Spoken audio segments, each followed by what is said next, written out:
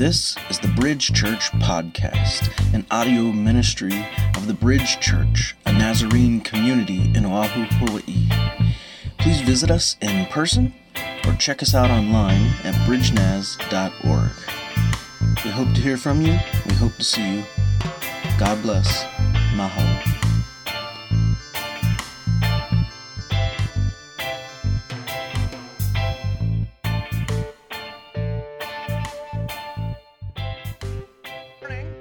I thought that in place of my typical sermon starting joke, I'd try something else. And I've never done this, and especially in front of this many people.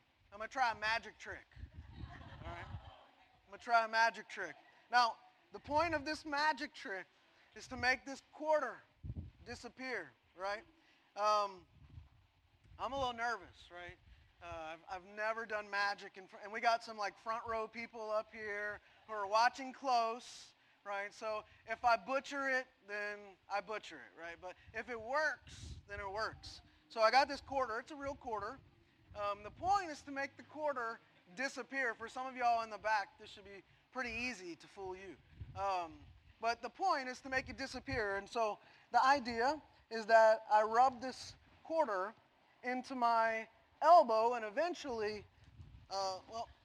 it disappears, right? So let me try again. Should we? So let me try again. God. All right, last try. Third time's a charm, right? Ready? Here we go. And there it goes. Did you figure it out? No? Yeah. So, there you go. I did magic. Whew, my stomach's a little calmer now. So, the magic, it takes great concentration. I've never done it in front of a crowd this size before. But right before your eyes, the quarter vanished. Right before your eyes, that quarter vanished. And now, if I did the trick well, right, at a minimum, you should be curious. Like, where'd the quarter go? Right? You should be thinking that. How did he do that? How did he pull that off? Was it really a real quarter? Right? Some of you might be asking that. What just happened? And you know what? That's how magic is supposed to work. Now, if that quarter appears all of a sudden in a few moments, yeah. So magic, it's meant to sort of tease your mind, right? It's meant to mystify. And magic, in large part, is about the art of distraction, right? It's about the art of distraction. Sleight of hand. The magician is supposed to distract you. And I'll bet that most of you are unaware that magicians, they actually have this theory. It's called the ham sandwich theory. Has anybody ever heard of this? The ham sandwich theory. And so this is explained by this magician named Henning Nelms. And he says, no matter how astonishing a trick may be, it suffers from one major fault, or it can suffer from one major fault. It has no point. He says, suppose you could work miracles. Suppose that without coming near me, you simply gestured toward my pocket and told me to put my hand in it. I did so and took out a ham sandwich. He says, this would no doubt amaze me. But after I'd recovered from my surprise a few moments later, my only feeling would be, so what? But suppose, he says, I say, I'm hungry. And you reply, I can fix that. Look in your left pocket. And when I do so, I find a ham sandwich. He says, that has a point. It makes sense. You can add meaning to your conjuring. So the point is this, is that a magic trick by itself, right, it lacks meaning. A magic trick without context is kind of meaningless. The quarter trick is kind of meaningless. A magic trick without meaning causes one pretty quickly to lose their appreciation for the magic trick. And here's where I use that analogy of sorts to say to y'all this morning, Scripture isn't magic. Scripture isn't magic. Scripture isn't magical. And we shouldn't be people who treat Scripture as magic or treat Scripture as magical, because you know what? When we do that, it distracts us from what's really going on in Scripture, from what Scripture's really supposed to do. Here's the thing though, many treat Scripture as if it is magical. And one of the chief ways that they do this is to act as if it's full of hundreds or even thousands of predictions that were in the past predicted and then came true like thousands of years later. I want to suggest to you this morning that that's a distraction. A distraction from what's actually going on in the original context of those so-called predictive passages. And so, in fact, I see it as rather problematic. It's not how Scripture was written. It wasn't how Scripture was first understood by those who first engaged it. And it's not how it was meant to be engaged. When we treat Scripture as a sort of magic prediction fulfillment kind of thing, magic prediction fulfillment kind of trick, we're treating it in a way that it was never asking to be treated. And unfortunately, this happens very often at Christmas time. This is one of the chief times that people take passages from the Old Testament in particular, the Hebrew Scriptures, right? And they treat them, as if they're written thousands of years in advance as what we would call messianic prophecy. Has anybody ever heard that term, messianic prophecy? Yes. So there's this Old Testament scholar named Douglas Stewart, whom I agree with. He says less than 1% of Old Testament prophecy is messianic, right? And we're led to believe that it's actually much higher than that. But I agree with him on that. I get the appeal of that. To be sure, I used to think this way, that there were thousands, perhaps, of predictions in the Old Testament that came true in the New. To be sure, there is some looking ahead in the Old Testament, about less than 1%. But another, perhaps even better way to say it is that the Old Testament is very anticipatory. I think that's a healthier way to think of it, that the Old Testament is very anticipatory. It's not really predictive so much. It's anticipatory. Now, for some of you, hearing this may be a game changer, right? For some, it might even feel like a loss. For some, it might feel like a big problem. But I want to encourage you to think through it with me this morning. I want to encourage you to think of it this way. It's not a problem. It's not a loss. It's a responsible way, rather, to engage and handle Scripture. And it's a major gain, right? Because now we're treating Scripture on its terms, not on our terms, not with pre-made frameworks to force upon it. And when we're doing this, it's a major step in interpreting Scripture, taking it on its terms rather than forcing our terms on it. And so, since the start of Advent, we've been in this series titled Vintage Christmas. And as most of you are aware, the point is to recover elements of the original Christmas story so that we can get the story right. And we've been doing that since the start of Advent. But once we do this, once we recover the original Christmas story, we can maintain it. We can take care of it. So we've considered the birth date of Jesus. We've considered the birthplace of Jesus. We've considered the Magi. We've considered Santa. We've considered Xmas. And today, we're going to consider what I'll refer to as Christmas prophecy. And part of my point is that there are numerous passages from the Old Testament that have been very misunderstood and, in a sense, hijacked. Really, truly hijacked. So this morning, we're going to consider some of those, and in particular, the well-known passage from Isaiah 7, which says, "She will give birth to a son, and she will call him Emmanuel." We will all have heard that numerous times. And there's also one in Micah 5 that says, "But you, O Bethlehem, from you will come for me a future ruler of Israel." So we'll get to hear more about those in a moment without ignoring their context and without treating them like they're magic or magical. And here's what I got to say this morning, or I should say too, that the term prophecy has, in my view, been another word that's been treated magically. But prophecy isn't magic. Prophecy isn't magic either. It's just not. And once we grasp that, once we grasp what it indeed is, then we'll be better off for it. We'll have a richer understanding and engagement with Scripture. So I want to consider that too. So let me reiterate this one more time. Scripture's not magic. Scripture's not magic. Scripture is sacred. Scripture's not magic. Scripture is sacred. And here's a key point too that I need to make. In Scripture, prophecy is less about foretelling and more about forthtelling. That's a really, really significant and important distinction. It's less about foretelling and more about forthtelling. And in the next few moments together, we're going to consider how to both recover and read the prophetic portions of Scripture. And we'll relate that in a few moments. We'll relate that to the Christmas story. But we're going to consider a few things just before that.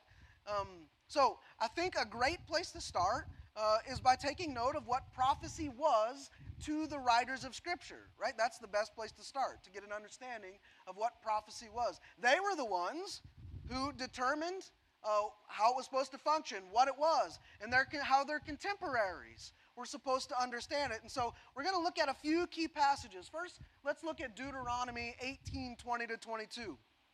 It says this, "But the prophet who presumes to say something in my name, which I've not commanded him to say, or who speaks in the name of other gods, that prophet must die." You may be privately wondering, how are we to tell that a prophecy doesn't come from Yahweh, from God? When a prophet speaks in the name of Yahweh and the word doesn't happen, and the word has not come to pass, then it's not been said by Yahweh. The prophet has spoken presumptuously. You have nothing to fear from him. So there are a few things that we can take from this. One is that a prophecy is a word spoken only in the name of Yahweh, in the name of God. That's a true prophecy. It's a word, too, commanded by Yahweh. 3, there are ramifications for speaking prophetically. 4, some prophetic words are not from God. They're sort of pseudo-prophecies, false prophecies. They're empty, therefore, and they're to be ignored. They carry no weight. And 5th, the content of a prophetic word needs to happen. It needs to come to pass. Now, there's something I want to draw your attention to here. Note that the prophetic word is not looking far into the future, not off into the distant future. Because as the last line says, and as you can see here, if it doesn't come to pass among those who heard it, right, that's not distant future. If it doesn't come to pass among those who heard it and to whom it was spoken, not someone to whom it was dressed off in far off times, then there's no point in it. We need not consider it. In other words, these sorts of prophetic words were either blessings or warnings for actions taken in the present and in the immediate or near future. Right? They were effectual for those who were spoken or given to. So keep that in mind because it's really important. We're going to look at another one here. 2 Kings 17:13. Look at this. It says, "And yet through all the prophets and the seers, Yahweh had given Israel and Judah this warning. Turn from your wicked ways and keep my commandments and my laws in accordance with the entire law, which I laid down for your fathers and delivered to them through my servants, the prophets." Now, this goes really, really well with the previous guidelines for prophets. It reiterates the last point that I was making. A prophetic word had to do with warnings and blessings. This is super significant. Warnings not to turn from God's laws, and the promise of blessing if the law was followed. Another word for law is covenant. Who's heard the word covenant before? Hopefully all of you. That's just another word for the law here. They're two different words, but we talk about the Mosaic law or the Mosaic covenant interchangeably. And that's what this is talking about, this covenant between God and Moses. So the prophets, right, they were figures in Israel's history and tradition who called Israelites to covenant obedience, to obey the covenant, to obey the law. It was a conditioned call. That's also really important because a conditioned call is sort of an if-then thing. So it's a warning that's going to result in a blessing if you do this, right? Or divine judgment if you do this. It's conditioned. Right? God can go either way based on our behavior. If you obey, you'll be blessed. If you're not, you'll endure divine punishment. And we see a great example of this in the book of Jonah. You all know the story of Jonah, right? A prophet. He's called to deliver this prophetic word to the Ninevites, a call to the Ninevites to repent and participate in covenant obedience. And it's a conditional warning. If they obey, God's blessing. If they disobey, divine punishment, wrath. Right? And so here are a few verses from that story. And I want you to notice how God changes his mind here. He relents, the text says, after the prophet's word is spoken and the Ninevites obey. It says, the word of Yahweh was addressed to Jonah a second time. Up, he said, go to Nineveh, the great city, and preach to it as I shall tell you. God saw their efforts to renounce their evil ways, that is the Ninevites, and God relented about the disaster which he had threatened to bring on them and didn't bring it.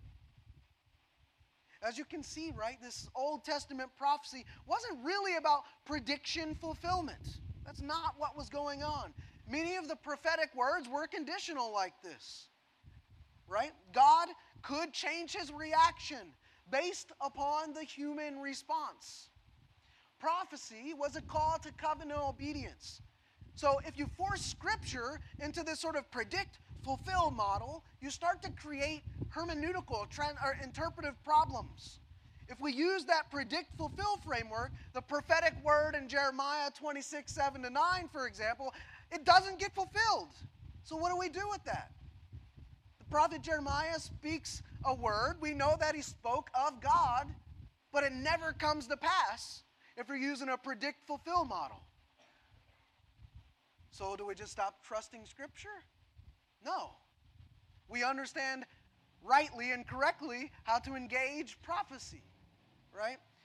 And so if you understand this passage in Jeremiah 27 as a conditional statement, there's really no problems that arise, right? Because God can react based on how humans act. I want us to consider another one, Isaiah 20. The font's a little small up here, but look at what it says. At that time, Yahweh spoke through Isaiah, son of Amos, and said, go. This is a really fascinating sort of prophetic word here. He says, go, undo the sackcloth around your waist and take the sandals off your feet, and watch what happens. And he did so. And he walked about naked and barefoot. And Yahweh then said, as my servant Isaiah has been walking around naked and barefoot for the last 3 years as a sign important for Egypt and Cush, so the king of Assyria will lead the captives of Egypt and the exiles of Cush, young and old, naked and barefoot, their butts bared, to the shame of Egypt. And I point this out because here we have a prophetic word that was literally acted out. We call this a speech act, right? And for 3 years, this prophet is walking around and he's attempting to get people to repent. And he's putting this on display. He's performing this call to covenant obedience. And in this case, he's doing it every day, daily, for 3 years. Right? A prophet was there for the present, the here and now, the daily. It was a daily call to covenant obedience. That's what prophecy is. A daily call to covenant obedience. We find a very similar kind of story in Acts 21. Look at this one. When we had been there for several days, a prophet called Agabus arrived from Judea. He came up to us. Watch this. He took Paul's belt and he tied it around his own hands, feet and hands. And he said, this is what the Holy Spirit says. The man to whom the girdle belongs, the belt belongs, will be tied up like this by the Jews in Jerusalem and handed over to the Gentiles. Now, this is looking to the future, but it's the very, very, very, very near future. Because we read just a few verses later, in verse 27, 1 week later, that very thing happened that Agabus said was going to happen. So this is much less like foretelling and more like forecasting. This is like forecasting. And even more, as I said before, forthtelling. Forthtelling is telling the truth. Forth. Right? Putting the truth forward. Putting forth the truth. The true call to covenant obedience. And it wasn't difficult, right? It wasn't difficult to discern that Paul's preaching might land him in hot water. If you've read any of Paul's stuff, you know that this is very common. That wasn't hard to forecast that this might happen as Paul goes into Jerusalem where tensions are already running high among the religious officials. Right? In this scene, Paul remained obedient. We see similar things happening in the ministry of Jesus. He's not necessarily predicting, for instance, what will happen when he himself goes into Jerusalem to be crucified. He's not really predicting that. And some of our subtitles in our Bibles errantly put that in there. Jesus predicts his crucifixion. It's really more like Jesus forecasts his crucifixion. Everyone, including Jesus, knew the protocol for a Roman crucifixion. There was nothing really to be predicting. Jesus knew the protocol for a Roman crucifixion. It's not different than me today, for example, predicting what the shape of next Sunday in this very place will look like. I can predict that this morning and make it come to pass, right? We have rhythms and routines and protocols here for what we do on Sunday morning. It follows sort of a very typical schedule. I can forecast what's going to happen. And part of what this means is that we still have prophecy today. Not really predicting, but calling people to covenant obedience. And that's what I want to do in large part up here on Sunday mornings. I want to call you into covenant obedience, to be faithful to this new covenant that Christ has made with you. And that's not predictive preaching. That's forthtelling. And as such, it's right in line with the prophets of Scripture. And so when the Gospels, when they say something like, thus it was fulfilled in your hearing today what was said in the prophets, well, what do we do with that?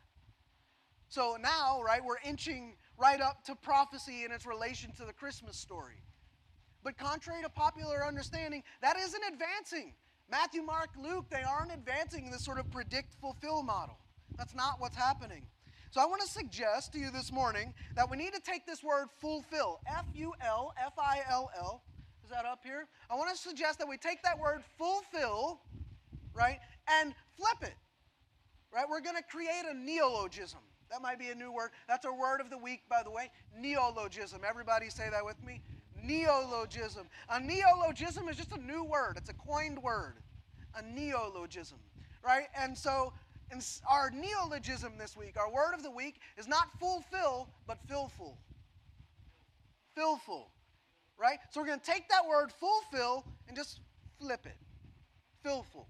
Right? That's our neologism for this morning. And that is at the essence, that is at the heart of what the prophets were doing. They were fulfilling. Right? Really, really important. Not predict, fulfill, but prophetically proclaim the call to covenant obedience and fulfill. That's what they were doing. Fulfill. And what that means is that they were in that moment of preaching and the call to covenant obedience, they were filling full the moment with greater meaning. That's what the prophets were doing. Filling up the moment with meaning. Charging it up with meaning, as it were. And so this past week, I don't know if you had the great opportunity to listen to the impeachment hearings. Boy, that was fun, except the opposite. So as a student and teacher of rhetoric, I was kind of interested in how that, but my goodness, all the rhetorical grandstanding that was going on with these politicians, it really was kind of like stomach turning to listen to it for a while. They were just speaking past each other the whole time. Nobody's willing to change their minds. Good on Tulsi Gabbard, by the way. I thought her reaction, if you read about that or heard about that, was a good one. But I bring this up because at one point during this, there was this Republican candidate, and he wanted to sort of be prophetic. He wanted to add some meaning to that moment. right? He wanted to add some gravitas, some weight, some importance to the moment. And so what do you think he did? He cited Scripture. He cited Scripture. And he could have quoted Plato or Aristotle or George Washington or anybody else, but he quoted Scripture. And sadly, he did a really bad job of it. He used it way, way, way out of context. So in his defense of President Trump and in accusing the Democrats, the other side, he said, I just want to take a moment and cite Luke 23:34. Father, forgive them, the Democratic Party, the politicians, for they know not what they're doing.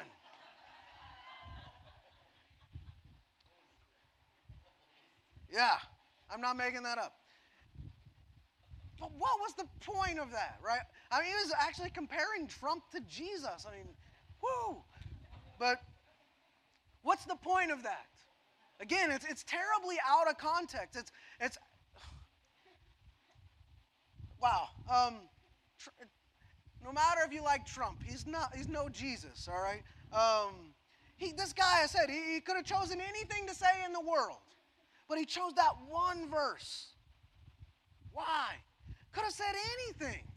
Could have just made something up. Could have just said, you know what, y'all Democrats, y'all don't know nothing.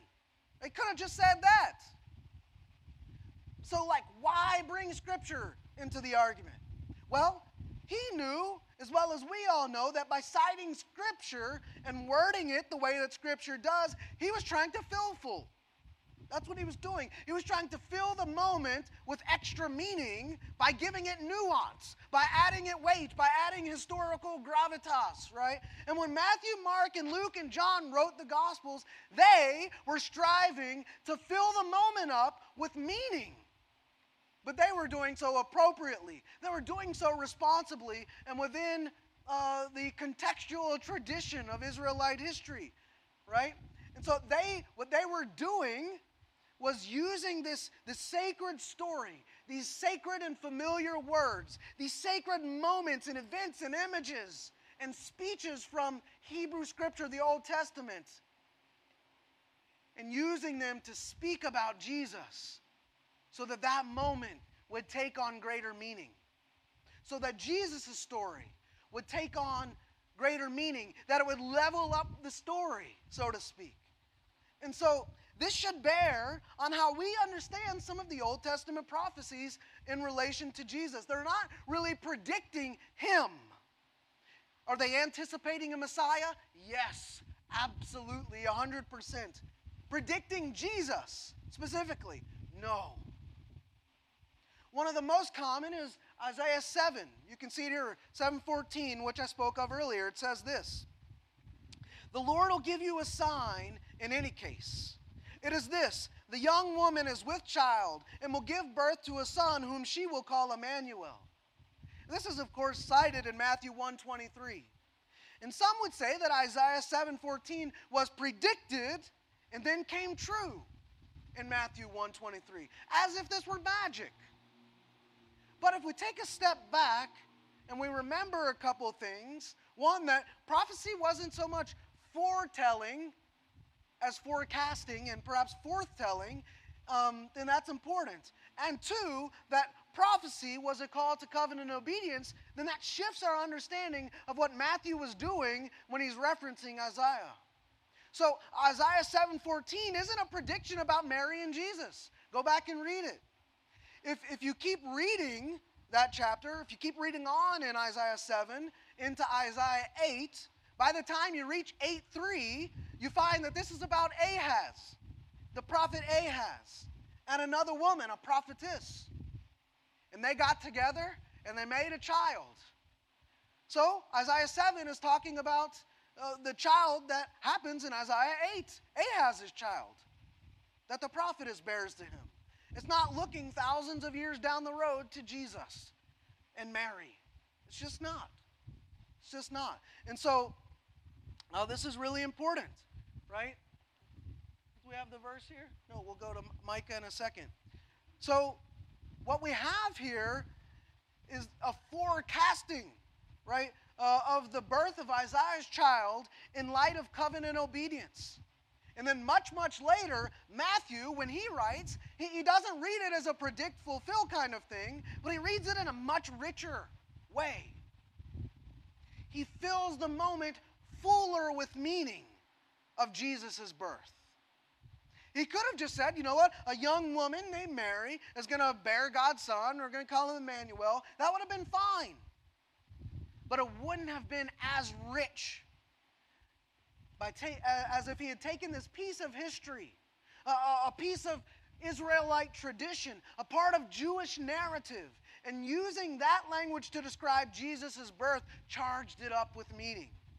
By doing that, he filled the moment fuller with meaning, with greater meaning. And so Matthew isn't trying a magic trick here. He's not doing that. What he's doing is what I suggested earlier. He's treating Scripture as sacred. Now, there's a call to obey him, this child king. Another example of this is in Micah 5, 1-2. You can see that up here. It says, "But you, Bethlehem Ephrathah, the least of the clans of Judah, from you will come for me a future ruler of Israel, whose origins go back to the distant past, to the days of old.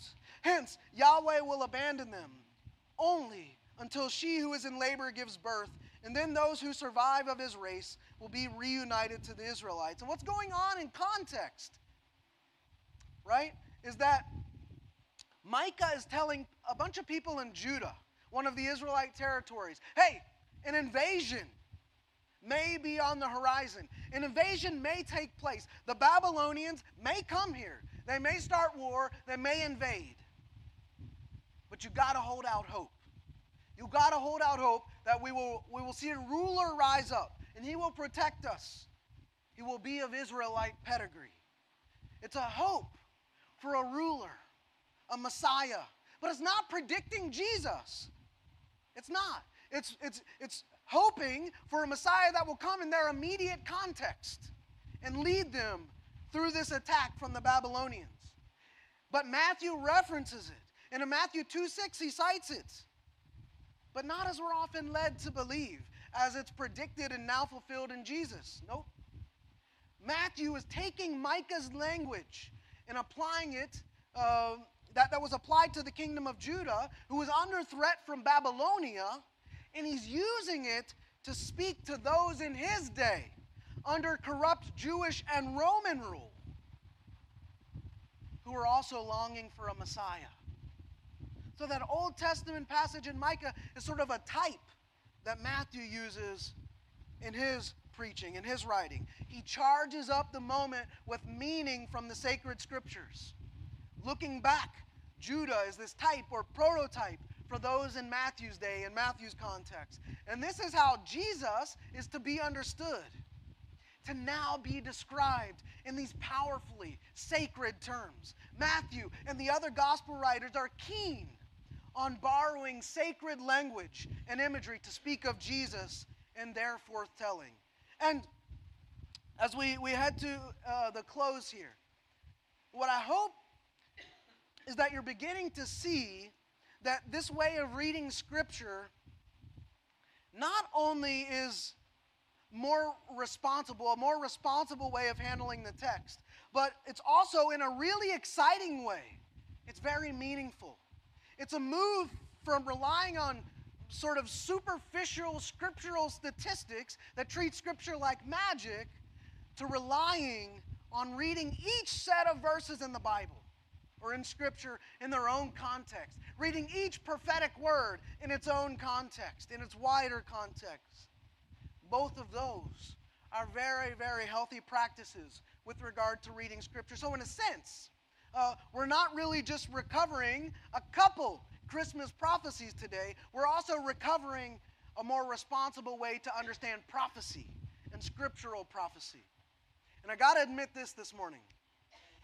When I started thinking about Scripture like this and thinking about having to let go of that sort of magical view that I used to subscribe to, that I used to cling to, that I was clutched to, I resisted it. I really, really resisted it.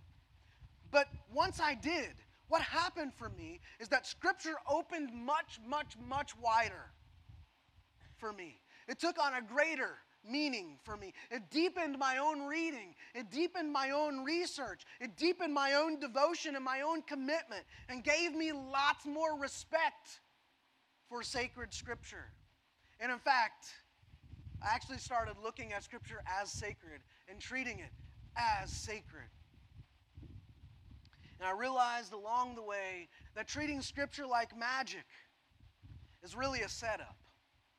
It's a setup to abandon Scripture once that magic loses its appeal and wears off.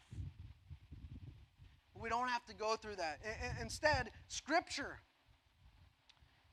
can remain a place of meaning for us, where our devotion increases and our appreciation deepens, and the prophetic call to covenant obedience resides deep within us. Right? It's the stories in Scripture that shape us, that shape our thinking and our speaking and our feeling and our reacting.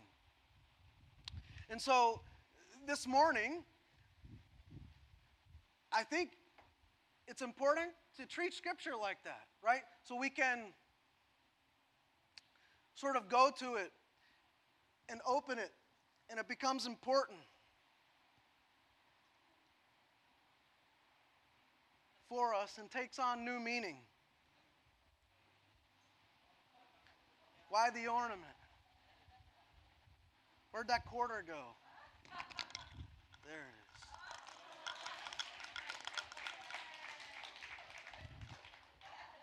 When we treat Scripture like that, that's where the magic happens. Amen. Let's stand together and receive the benediction this morning. Remember, after we do the benediction, Pastor Rick Power is going to come up and speak. So just grab your seat for another couple minutes. But if you would, stand in a posture of openness, as if you're receiving a gift, as you receive this benediction.